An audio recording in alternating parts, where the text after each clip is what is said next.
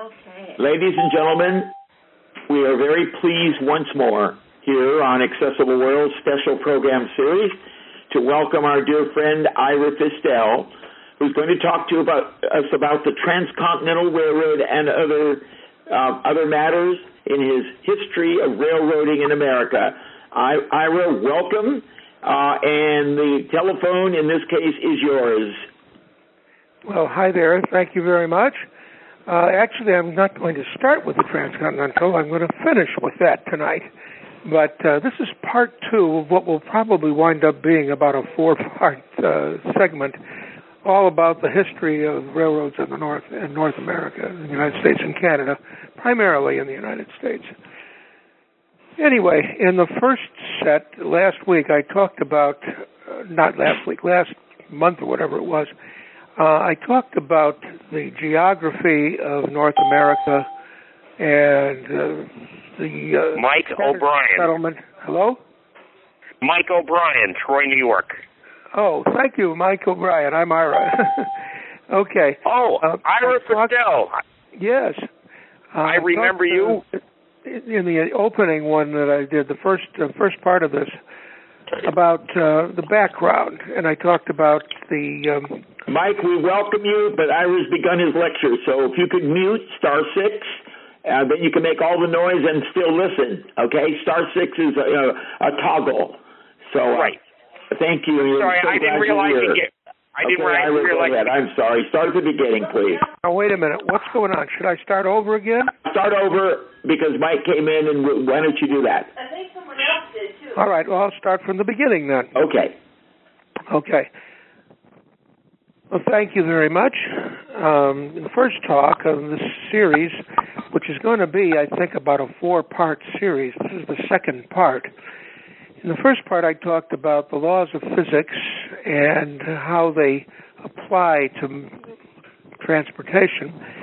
And I talked about geography, and I talked about a little bit of history, and got up to the point where in England, the Industrial Revolution began with Jamie Watt and the steam engine. And by 1825, George and Robert Stephenson, a father and son team of engineers, successfully developed the railroad as a steam-powered, rail-guided way of moving goods and people from one place to another.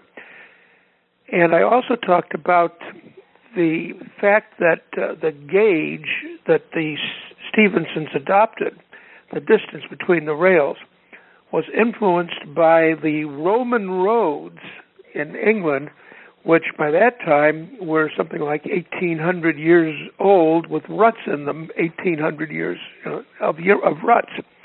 And that's how the gauge, which became known as the Stephenson gauge at that time, and is now called standard gauge in this country, Canada, and Western Europe. And that's how come it's 4 feet, 8.5 inches between the between the two running rails. All right. 1825 is a huge year in the history of transportation in the United States. After the Revolutionary War, there was very little land transportation possible in this country.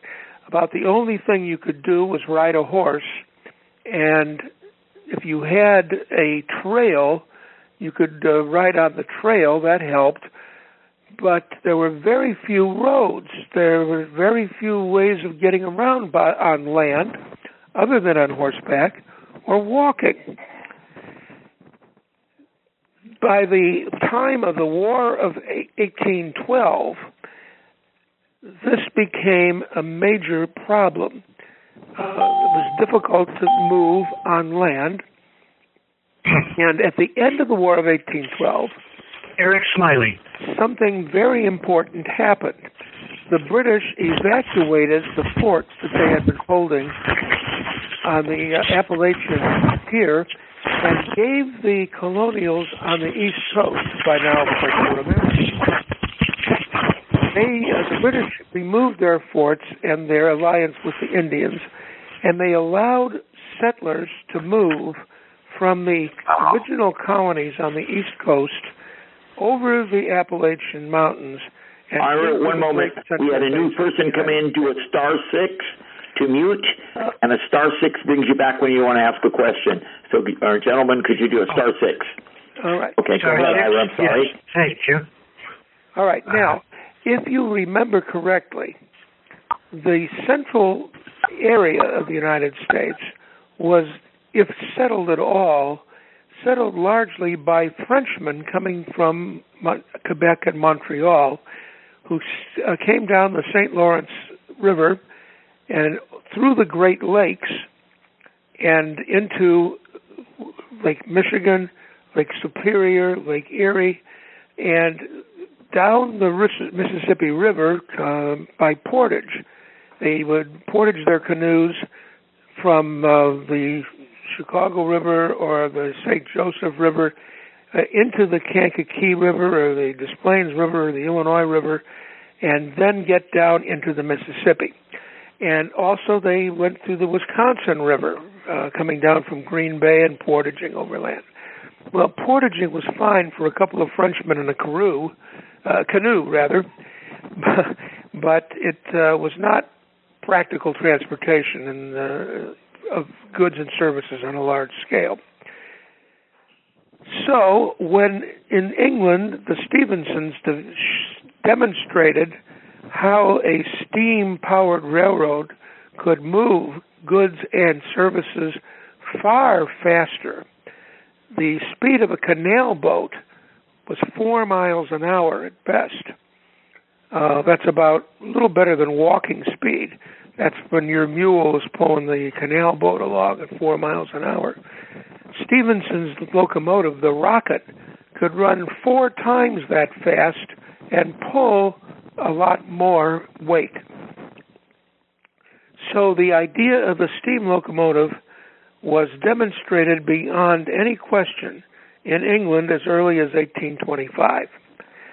Meanwhile, in America, the pressure to open the central part of the country to settlement and to send crops and out and bring materials in caused the state of New York to build, with the leadership of the governor, DeWitt Clinton, a canal from Schenectady on the Mohawk River to Buffalo on Lake Erie. And of course they called it the Erie Canal. And I explained in this the first part of this 4-part series how the Erie Canal transformed the East Coast of the United States. In the 19th century, New York was not the biggest city in the United States until after 1825. Philadelphia was the biggest. Boston was the oldest. Charleston, South Carolina was one of the most prosperous.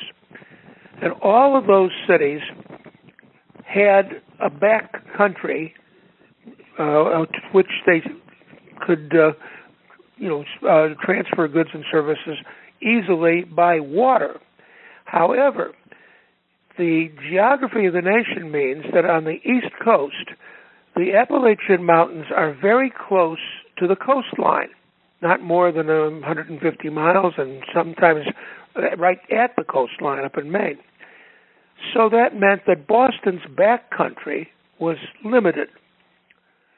Philadelphia's was bigger than Boston's, but there was still a mountain range, the Appalachian Range, in what is now Pennsylvania, about maybe 150, 200 miles west of Philadelphia. And mountain ranges are barriers to water commerce. Water refuses to run uphill. And so canals were very difficult to use where you had mountains. Almost impossible to use. Also, canals, while they were very good because they were water transported, I mentioned about how friction is the great barrier to land transportation. And boats on water have much less friction to overcome than anything riding on land, even a wheeled vehicle. However, canals have a bad habit of freezing up in the winter. They're only good for transportation perhaps 10 months a year at the most, in climates like you had in northern North America. So the canal system, while it was very much of an improvement and while it made New York City the great port of the country, was not perfect. It had problems also, especially where there was rough terrain and you have to build a lot of locks into your canal, and they were slowed, and the canals froze in the winter. So there was room for another way of transportation. That's why 1825 was such a big year, because the Erie Canal demonstrated how important transportation into the interior of the country was going to be, and how farm products and cattle, whatever, could be transported on a canal boat to the cities on the East Coast, and bricks and timber and all those kind of things, building materials, iron goods, imported things, clothes, things like that, could be sent back into the interior, so that there was a great demand for better transportation. And in England, the Stephensons demonstrated how it could be done. Well, Boston dreamt of a route to the interior of the country, but it had a handicap of its own to get past, and that was the Berkshire Mountains in Massachusetts. The people of Boston planned to build a tunnel through the Berkshire Mountains. But in 1825, 26, 1827, it wasn't practical. They didn't have the means to build a fairly long tunnel. Eventually, the tunnel did get built. It's still there to this day. It's called the Hoosick Tunnel. And it does take commerce from Boston into the interior and vice versa today. However, by the time the Hoosick Tunnel was built, Boston had fallen hopelessly behind New York in the race to be the great port of the East Coast. There was also a second problem for Boston. Even after they got past the Hoosick Mountains and the Berkshire Mountains and the Hoosick Tunnel, even after that was built, they were still only in New York State. Who's running the canal in New York State but the state of New York? And it's much further from Boston, and Boston still could not compete with New York even after the tunnel was built. Philadelphia, the biggest city in North America in the 18th century, second biggest English-speaking city in the world in the late 18th century. But Philadelphia had the same handicap Boston had, a mountain range 150 or 200 miles west. In the late 1820s, the business people of Philadelphia began to build a system of canals built by the state of Pennsylvania. These canals were to connect Philadelphia with Pittsburgh on the Ohio River, at the mouth of the Ohio River. Not the mouth, at the conjunction where the Allegheny and Monongahela come together and form the Ohio. But I mentioned that water won't run uphill, and even in Philadelphia, and even in Pennsylvania, they couldn't make water run uphill. So what did they do? They devised a system of canals unlike anything else in the world. The canal boats were built in sections. There were 3 sections to a canal boat. The first section would be pulled by horses from the exchange in Philadelphia, the streets of Philadelphia, out to Hollidaysburg, I believe it was, where a series of inclined planes began. And a stationary steam engine at the top of the plane would pull the canal boats up in sections, one section of a canal boat to a cart. And the stationary steam engine will go chomping away, and up the inclined plane would go the section of the canal boat. And there were 7 inclined planes on the eastern side, going up to the top of the mountains, and 7 inclined planes going back down the other way. And this was so cumbersome, it's almost unbelievable that it actually did work after a fashion. When they got back down to the canal on the west side of the mountains, the 3 parts of the canal boat would be put together again, and they'd go off down the canal to Pittsburgh. Well, it was a little bit on the cumbersome side. It was expensive, it was slow, and it still had the handicap of freezing canals in winter. But it did work after a fashion. It was finished in 1834. And for about 20 years or so, the Pennsylvania Canal System remained in service. All right, that's what Philadelphia tried.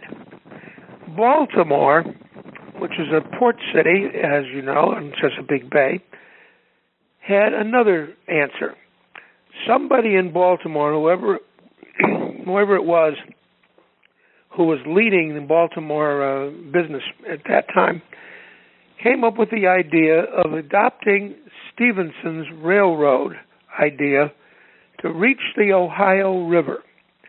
They got a charter from the state of Maryland, which called it the Baltimore and Ohio Railway.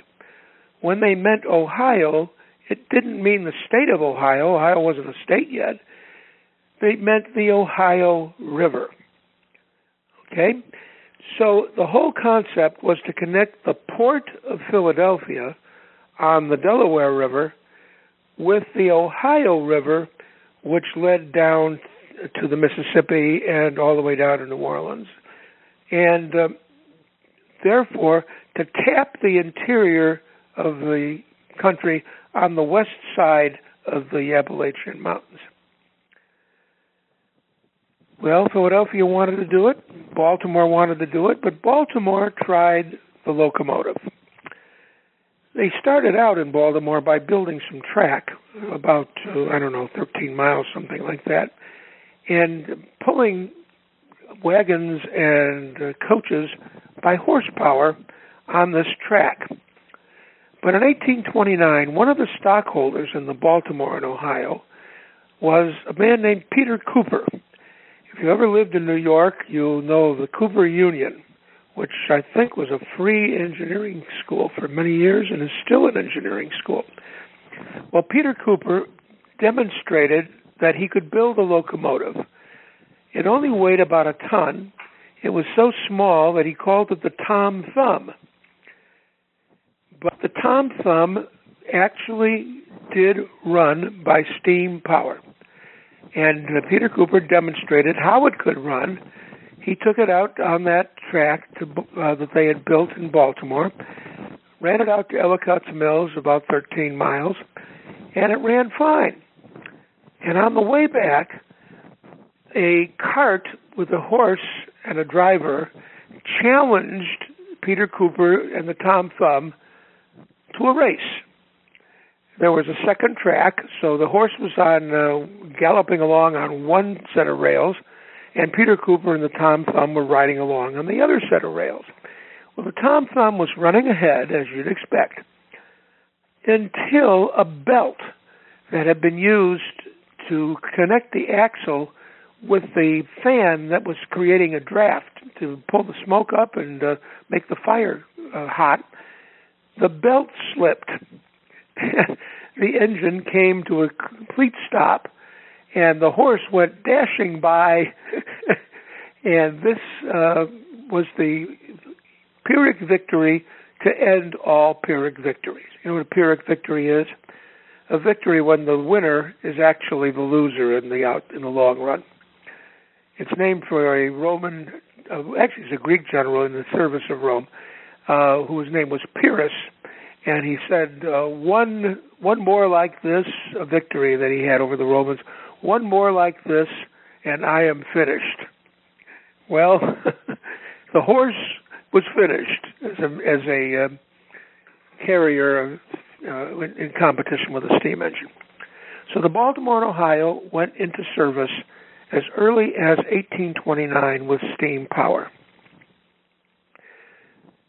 It wasn't long until the people of Baltimore had built more track, and it took them about, 20 years to get to the Ohio River, but they actually did do so, and the Baltimore and Ohio was a huge success.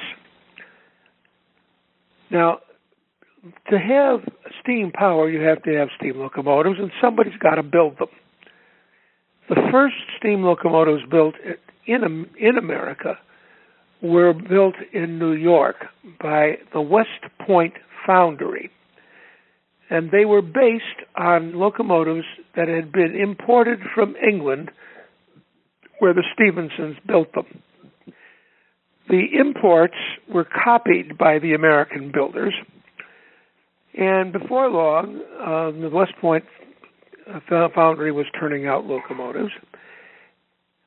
And then other people started getting into the act of building locomotives, and several of them happened to be, for reasons which I'll explain in a minute, watchmakers. In Philadelphia, there was a man named Matthias Baldwin, who was a watchmaker, who started building locomotives. Why would a watch builder be a man who would be inclined to try to build a locomotive?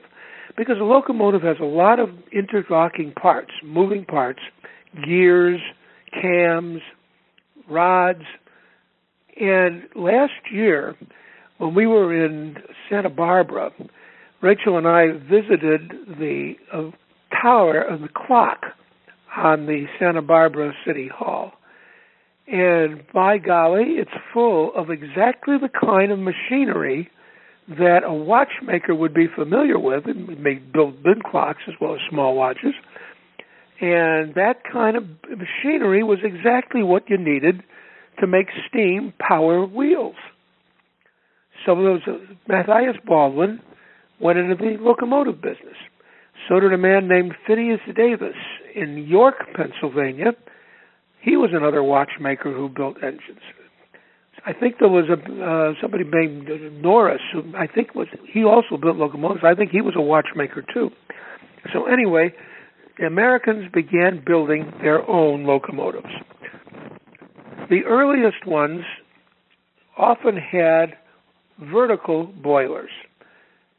When the boiler was like a tea kettle, just like Jamie Watt's tea kettle, and when the steam came out of it, it worked walking beams, which were connected to rods under the engine, and which connected to cogs and made the wheels go round. But it wasn't long until the West Point Foundry came up with a locomotive that had a horizontal boiler, like 99% of all the steam locomotives ever built. The first one I can think of, built in America with a horizontal boiler, was called the DeWitt Clinton. Guess where it ran? The Erie Canal ended in Schenectady, and you had to go over the Mohawk River into Albany. Well, there was rapids there, and it was difficult to travel on that Mohawk River in a boat. So the Mohawk and Hudson Railroad was built to connect the Erie Canal with the Hudson River, Schenectady with Albany. And there you had the DeWitt Clinton puffing along with its smokestack throwing off sparks and burning all the canvas covers on the coaches that were stagecoaches put on iron wheels. And it must have been quite a trip. People's clothes burned, hats burned off. It was perilous, to say the least. But it worked. So that was one of the other early lines in America. In Charleston, South Carolina, they also decided to build a locomotive. They got it built by the West Point Foundry, and the West Point at that point was still building locomotives with vertical boilers. And the one it built for the people of Charleston, business people in Charleston, was called the Best Friend of Charleston. Why? Because Charleston had a rival, Savannah, Georgia. And Charleston wanted to control the trade of the interior as it had traditionally done. When this upstart Savannah starts sending steamboats across the Atlantic. The very first steamboat to cross the Atlantic was called, wouldn't you know it, the Savannah. It was actually a sailing ship with a steam engine that was used part of the time.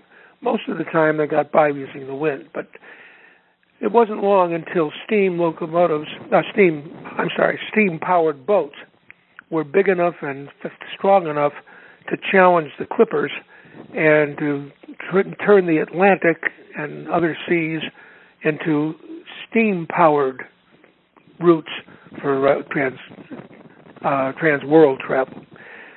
So Charleston began to worry about the fact that the Savannah River divides South Carolina from Georgia. And the traffic from Georgia was liable to go down the Savannah River to the port of Savannah. Charleston undoubtedly was not happy with that idea, and so they tried building a railroad. They built 6 miles of it in 1830, and the Best Friend of Charleston was running on that track, but not for too long. This is one of the classic stories of all time. The fireman on the Best Friend of Charleston one day was sick and tired of hearing the safety valve pop off. Now, with a steam boiler, of course, you have to have a safety valve. If you get too much steam, it blows up the boiler. So you have a valve that lets the steam out, just like a tea kettle. That's why a tea kettle whistles. Well, the fireman decided he didn't want to hear the steam escaping, and he tied the safety valve down, and guess what happened to the Best Friend of Charleston? It blew up. But by that time, the South Carolina Railroad had also received a second engine from the West Point foundry, and its name was the West Point. They had a lot of imagination in those days. All right, so those were the earliest lines in the United States, some of the first early ones, the ones with American-built engines. There were also others. In 1829, there was a firm called the Delaware and Hudson Canal Company, which was built to haul basically coal from the Delaware River mines, the mines along the Delaware River, to the Hudson, where it could be sent to New York. Well, this was 1829. The canal was dug, most of it was dug, but the last few miles of it, the terrain was too rough, and the canal would have been too expensive and too difficult to build.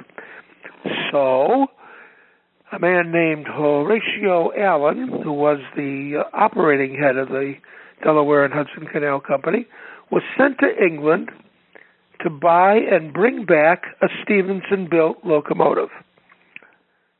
He went to a firm in Sturbridge, England, which built a locomotive called the Lion, a Sturbridge Lion, and it had a picture of a lion painted on the front of it. And Horatio Allen brought it back to America. What do you suppose the gauge of the Sturbridge Lion was?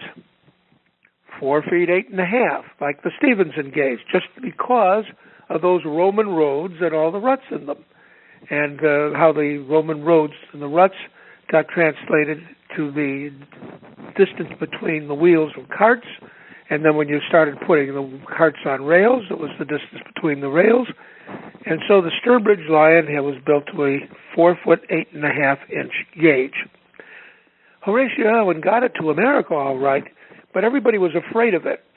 The track was kind of weak. It was a wooden timbers with iron on top of it. So Mr. Allen took it on a ride by himself. He was the only one aboard. And it took, whatever it was, half an hour to go the 6 miles, and then he brought it back to the town. Meanwhile, they found that the track was all torn up by the engine when it ran over it. The engine was too heavy for the track. So what did they do? They turned the Sturbridge Lion into a stationary steam engine, and it worked for many, many years as a stationary engine hauling things up with ropes. But later on, the Sturbridge Lion was rebuilt, and today you will find it in the Smithsonian in Washington. Okay, another early locomotive and an early railroad was the Camden and Amboy. Now here we have Camden. If you know anything about the geography of New Jersey, Camden is a port on the Delaware River directly opposite Philadelphia. Amboy is in northern New Jersey, some, 30 or 40 miles north, and it is on the ocean. So the idea was to connect the ocean with the Delaware River by rail. They went out to England and bought a locomotive. All right, what do you think the name of the locomotive was? The John Bull. John Bull, of course, is a symbol for England. Anyway, they brought the John Bull back to America. It was a horizontal boiler locomotive, and it had what we call, by the system that's used to designate how wheels are described on a steam locomotive, a 040. That means it had 4 wheels, only 4 wheels, all of which were powered. It didn't have any leading wheels or trailing wheels. And most of the early locomotives were built that way. So was the DeWitt Clinton. So was the Best Friend of Charleston. And they were all built on a rigid frame. And these 4-wheel locomotives ran on bad track and sometimes had troubles with the track and did things to the track and wasn't the best situation of all time. But nobody had done anything about it before the Camden and Amboy. The master mechanic on the Camden and Amboy Railroad was a young man whose name, unforgettably, was Isaac Drips. Poor Mr. Drips. What would you do if you were named Isaac Drips? We'd trade your name, wouldn't you? And imagine what his wife must have felt being married and being Mrs. Drips. Anyway, Isaac Drips had a great imagination. American railway lines were not well fenced off. Fencing was expensive. And to build a fence, it took a lot of time and it took a lot of effort. So they didn't build any. But that meant that animals could wander onto the tracks. And of course they did. Isaac Drips came up with a solution. He put a pair of small wheels ahead of the John Bull and put a platform out in front of the engine so that there would be a wooden structure that would push animals off the track if they were on the track when the John Bull showed up. Isaac Drips will never be forgotten because he invented the cow catcher. To this day, you will never see a British locomotive with a cow catcher because the railroads in England were built well fenced in and well grade separated. They were much more expensively built. Why? Because there was, first of all, there was money available in England. The Industrial Revolution had been going on longer. Secondly, the distances are so much shorter, so that you didn't have to build a solid right-of-way for many, many miles. In England, what we call the right-of-way is to this day called the permanent way. It was built to be permanent, and boy, it was. American railroads were largely sketchily built. They used wooden timbers to cross streams or rivers. They didn't have stone walls alongside. They avoided hills by putting in curves, going around the hill, whereas in Britain you would have dug through the hill. So anyway, those were some of the differences between the American railroads and the English railroads, and you'll still see that if you go to Britain these days. You'll notice how much more solidly built the older British lines are than what you'd see in America. Okay, we're now up to about 1837. 1837 was a bad year for the economy of the United States. The states had been spending huge amounts of borrowed money building canals and roads and then some of them railways. And when the bonds were due to be paid off, the states couldn't pay. They didn't have the money. So there was a panic. And a panic in 1837 we would call today a depression. And in 1837, banks went broke, states had no money. They had to sell off properties that they had begun, canals or railways. They had to sell off those partially built things. And there was a hiatus in the railroad fever that was raging in the 1830s.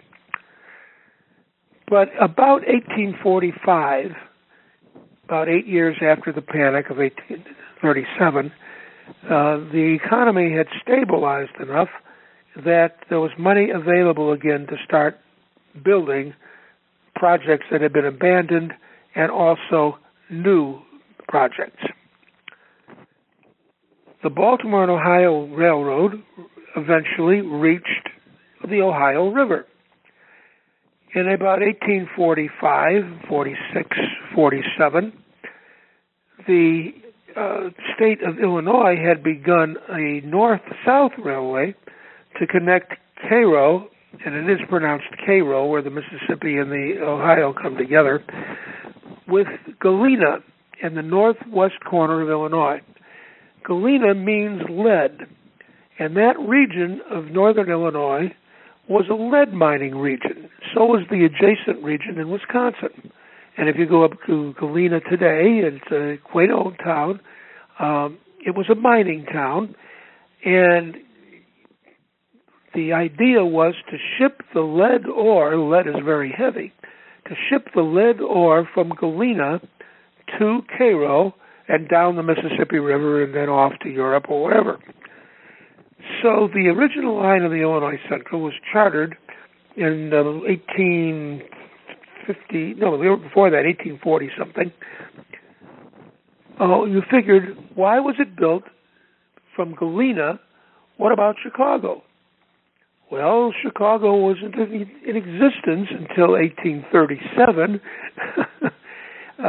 Fort Dearborn had been a federal fort, which was wiped out in the War of 1812 by the Indians. And there was a settler or two around there, but it wasn't a town until 1833 or a city until 1837. So when the Illinois Central was resumed, construction was resumed in the 1840s, they added, quote, a branch line, quote, to Chicago on the Great Lakes. By that time, Chicago already had its own railroads. They didn't connect with anything. But in 1849, a locomotive was bought secondhand from the East Coast and brought by brought by lake boat to Chicago and put on tracks leading west from Chicago to the grain fields and corn fields west of the city. The locomotive was called the Pioneer. It not only still exists, it's one of the major exhibits in the Chicago Historical Museum.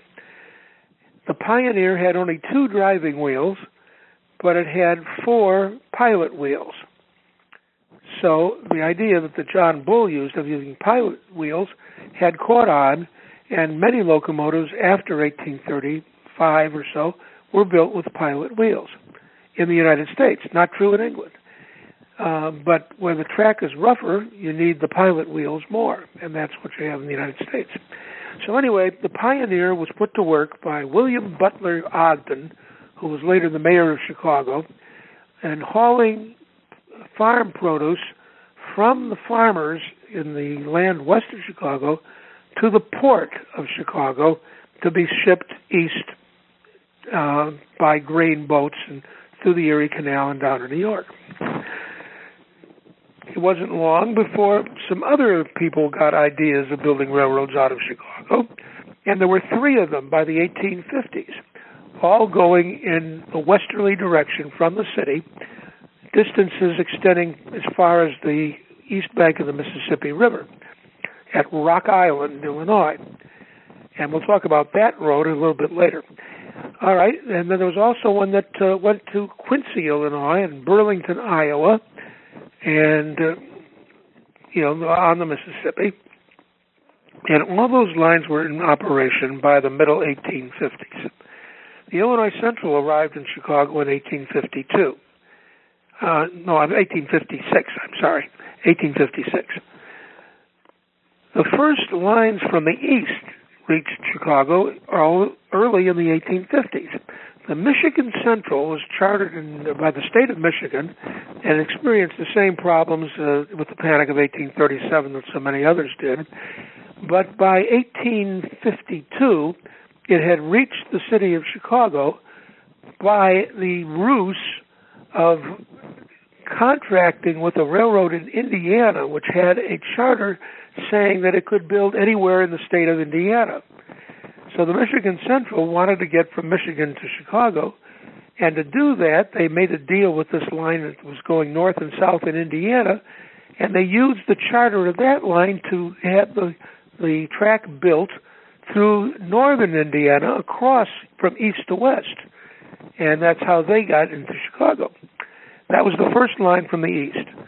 Within a few years, there were several lines from the east, one from Pittsburgh, a little bit later from Toledo, Ohio, coming in from a branch of the Baltimore and Ohio.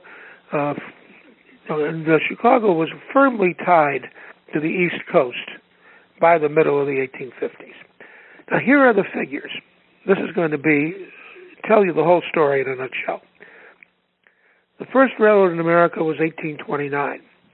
By 1840, despite the panic, there were about 2,800 miles of railroad track in the United States. But the Panic of 1837 stopped construction on a lot more. Between 1840 and 1850, the amount of track in America quadrupled to over 9,000 miles. By 1860, 10 years later, it had tripled again, and over 30,000 miles of track were in operation by 1860. All right. The interesting thing about all this is the original conception of railways was to carry goods between waterways and ports. They were tied to water transport as a way of feeding the water transport, which was still the cheapest, least expensive way. But nobody thought in the early years, 1830s, for example, nobody thought that railroads would be built that would connect with each other and form a national network, even a statewide network. That didn't happen until the 1840s, after the Panic of 1837. So each railway was free to choose its own gauge. There wasn't any reason to have a standard gauge because you didn't expect to connect with anything except boats. Nor did you have common terminals. The city of Richmond, Virginia, in 1860, just before the secession of Virginia and the Civil War began, had 5 railroads coming into the city. No one of them connected with any of the other 4. There were 5 separate terminals for 5 separate railways going in 5 different directions, and no coordination whatsoever between them. During the Civil War, the Confederacy managed to build tracks down the middle of Main Street in Richmond to connect at least a couple of those lines together. The Civil War had a huge impact on the railroads, and we'll talk about that just soon up. Anyway, the railroads now, by 1855 or 1856, became just 25 years after, or 30 years after the first ones, were the dominant form of transportation. They created the first great industry in America. The railroads were the great industry, and they created the iron and steel industry. The iron industry first. There was no such thing as steel until about 1861 or 62, when Sir Henry Bessemer in England and somebody else in the United States invented the blast furnace to turn iron into steel. So when you hear somebody talking about steel rails in 1840, you know they don't know what they're talking about. It was iron up until the 1850s, 1860s actually. But the iron and steel industry was created by the railroads and for the railroads. Another industry that the railroads had a big hand in was the telegraph lines. Samuel Finney Breeze Morse, who was an artist and a portrait painter, invented the telegraph in 1844, and he invented the code that was used to send messages on the electric wires, the Morse code, ... ..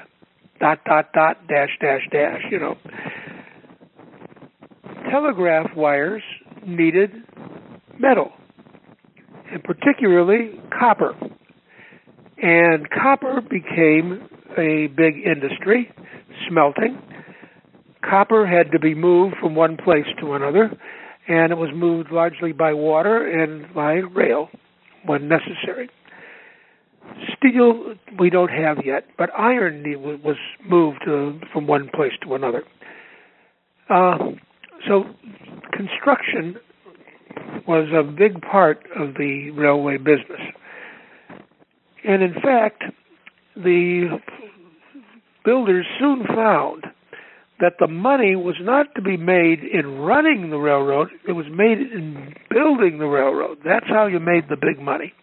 Once it started running, it did fine, but the big money was made by taking the property and converting it into cash and converting it to rails.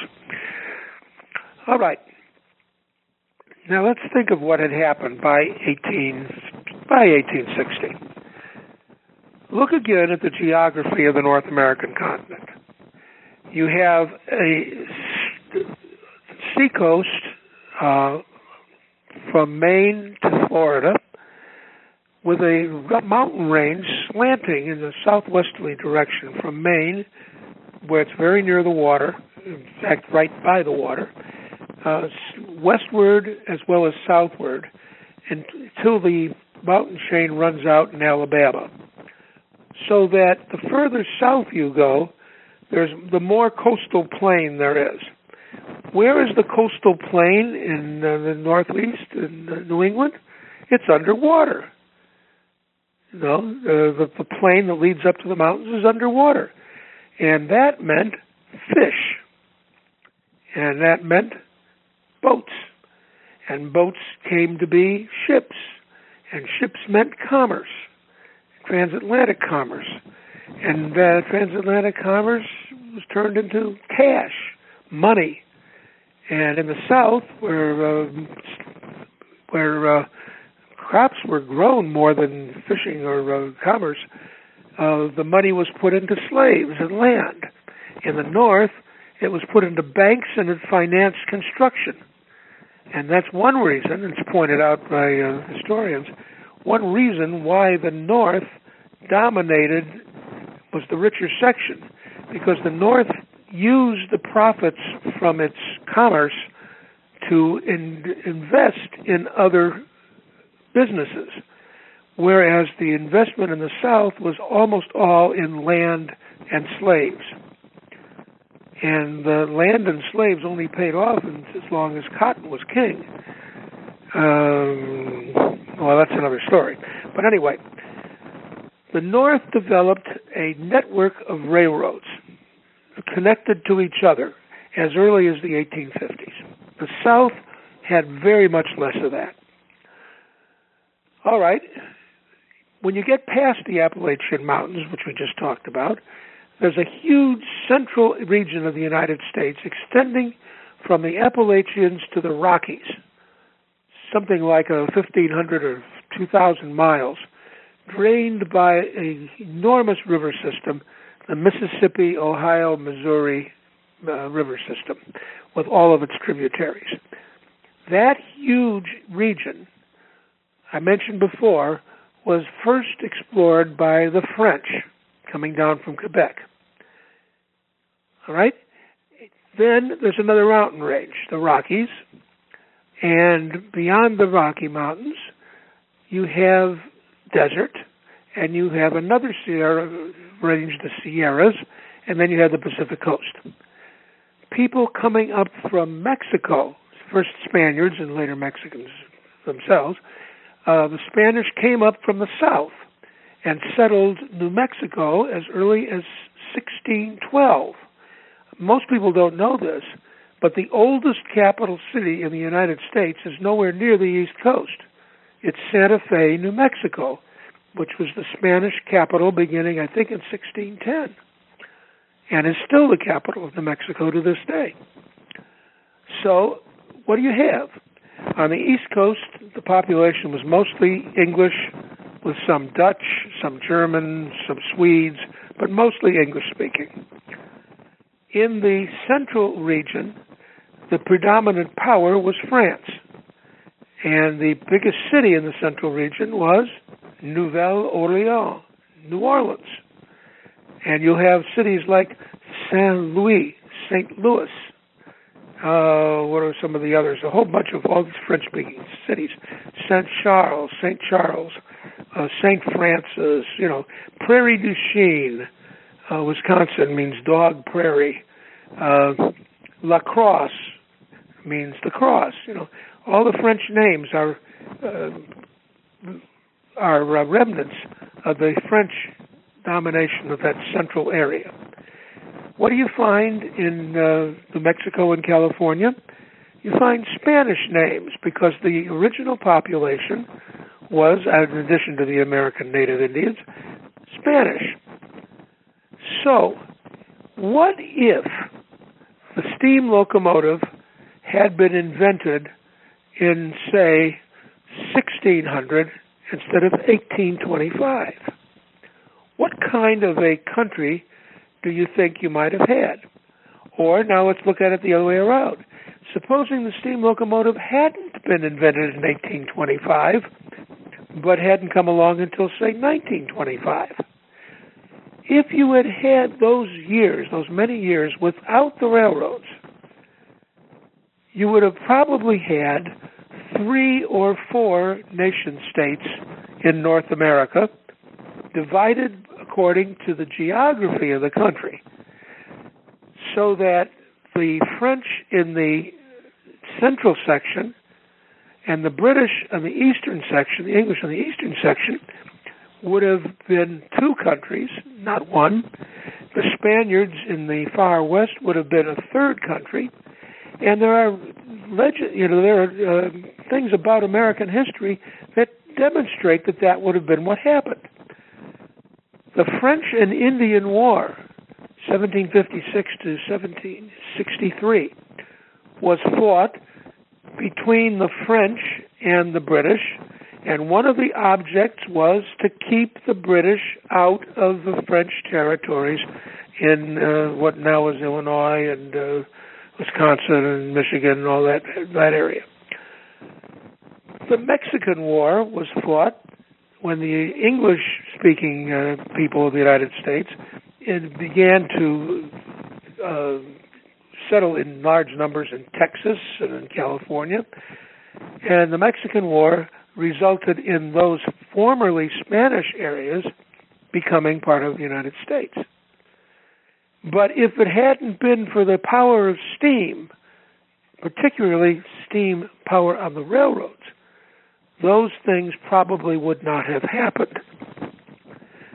All right. In other words, the steam locomotive and the iron rails transformed the geography of North America. They overcame the natural geography of the country, of this continent rather, which would have led to 3 or 4 separate regions divided by mountains and transportation by rivers, north and flowing from north to south. Almost all American rivers flow north to south. There are only 2, I think, that flow north. So that you'd have had an English-speaking nation, a French-speaking nation, a Spanish-speaking nation. You might even have had a Russian-speaking nation, because the Russians had settlements in Northern California and owned Alaska, if you'll remember. But because of the power of steam, it trumped the geography of the country and tied the middle of the country, the Mississippi region, the Mississippi Valley, and the Ohio Valley, and the Great Plains, tied them to the East Coast rather than to the city of New Orleans, the great port of the 18th century in the north, in Louisiana. So that New York, not Louisiana, not New Orleans, became the primary American export port. Philadelphia became a great port also, so did Baltimore. And all of them were fed by the railways. New York started with the Erie Canal. But what do you think happened to the Erie Canal? By 1850, there were railroads all the way along the Erie Canal because it was faster, turned out to be less expensive, and didn't freeze up in the winter. So that the route of the Erie Canal is today the principal route between Chicago and New York by rail. From Chicago to Buffalo along the lake shore, and then along the Erie Canal, the Mohawk River, and down the Hudson. When it was called the New York Central Railroad some years ago, their slogan was, "We're the water level route," because it didn't have to climb any mountain ranges. They followed the rivers and the canals. So it's been said that if you were to try to rebuild the New York Central line from New York to Chicago by way of Albany, you wouldn't need to change a single foot of that original survey. That it was that well done. All right. So we now have the situation as of approximately 1860. And as you know, the country broke apart when the southern states seceded after the election of Abraham Lincoln. Not that Lincoln was an abolitionist, because he really wasn't. But the southern states didn't believe that they could stay in the Union and still maintain their peculiar institution of slavery. All right, the country had begun to come apart a good deal before that. Why? Because of the railroads. The railroads were the tool that brought large numbers of settlers from the East Coast, east of the Appalachians, into the great Midwestern region, and particularly to places like Kansas and Nebraska. those places didn't have railroads of their own, but they were reachable by the lines extending west from Chicago. And that created a problem, because what are you going to do if you're the country and it's half slave and half free? What are you going to do with all those new territories that are being settled? Are they going to be slave territories, or are they going to be free states? And you remember that since the Missouri Compromise of 1820, the whole government of the country was based on the proposition that every time there was a slave state entering the country, a free state came in with it, and every time a free state came in, a slave state came in with it, so that as of 1860, there were 15 free states. Well, no, that was 1850. There were 15 free states and 15 slave states.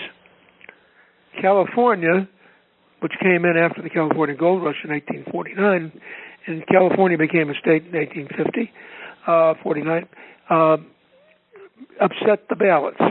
And that was one of the reasons why the Southerners began to get less and less happy with the prospects for the future. Because as long as the Senate was not controlled by a majority of free states, the Southerners could still say, well, we can always stop things in the Senate. But when there were more free states than slave states, that block was gone. The Southerners had also, in the Constitution, put in the 3/5 clause. Now, this is serious American history we're talking about here. The 3/5 clause allowed the slave states to count 3/5 of the numbers of their slaves as if they were white population. It doesn't mean that a slave was 3/5 of a man. That's a misconception. But it did mean that the Southerners could count 3/5 of their slave population as if they were voting whites, which meant that the South was very much overrepresented in the House of Representatives. That was the intention. Intention was to give the South a veto over the federal government by making the South a permanent majority section with the aid of the 3/5 rule. Unfortunately for the Southerners, it didn't work, because the vast majority of immigrants coming into the country after 1776 chose not to go to the South, where they would have to compete with unpaid labor.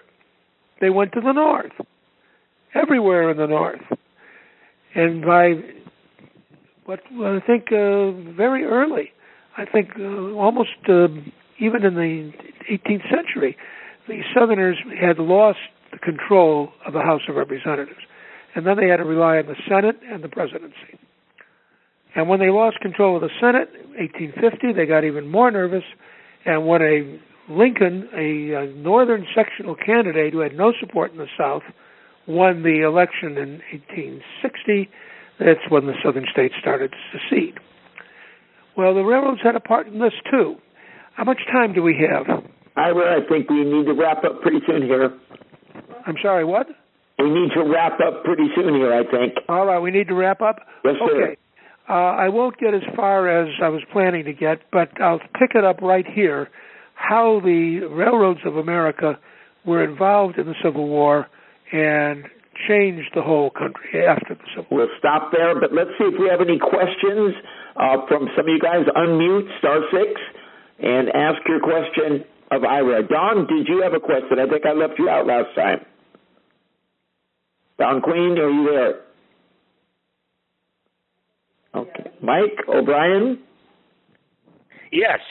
Do you have a question of Ira Fistel? Yes. Yes, sir. Please ask it. I will. Can you hear me? Yes. I hear you. Go ahead. Okay, good. Now, I was under the impression that the Erie Canal started in Albany originally. I was at a site in Albany. As a matter of fact, it was supposed to be originally where it started. It's kind of a ditch with some water in it. Yeah, and it was supposed to be Albany, but apparently either it was delayed being built from Albany to Schenectady, and they built the railway first, or else the canal was too too slow or too clogged or something. But the people of Albany built that line to connect with the canal at Schenectady. Yes. Yep. Interesting.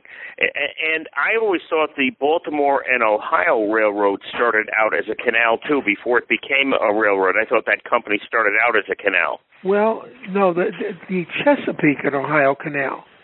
Oh, the C&O. That's the C&O Canal, and that's still there in Washington. Wow. Okay. Interesting. If you go to the Georgetown section of Washington, you can see and I think even ride on the Chesapeake and Ohio Canal. There was a canal company, and when the C&O was a railroad, before it became part of the Chesapeake system and then CSX, the C&O's advertising said, original company chartered by George Washington in 17 whatever. Yep. Because it started out as a canal. Mike, those were great. The question I have is, when do they get uniform gauging? Is there a story behind that later in another lecture regarding gauging, the gauges? No, I'm sorry, I didn't understand the question. When did they get uniform gauging? You said... Oh, okay, that doesn't come until 1883. Okay, we'll hear that in the next section. Any other questions? That comes in the next section, and Very it has good. a lot to do with the Civil War. Very good. Ira, we thank you so very much. We thank you, Mike, for being here, and we'll talk to you about the next date for part 3. Yeah, I don't know. Okay, what did part 1 cover? I'm sorry? What did part 1 cover? I'm sorry, I missed part 1. Part 1 discussed transportation, the history of transportation. It was great, and it's up on accessibleworld.org. It's archived, and you can find it. A lot of it has to do with the laws of physics and how they affect transportation. So Ira, we will be in touch and see if we want to do it, in December. Let's see what your schedule's like. We would wait until January. So I'll be in touch with you. And I thank you so much. Okay, thank you very much, everybody. Thank you. You're welcome. Bye now. Thank you. Thank you. Bye. Good night. Good night.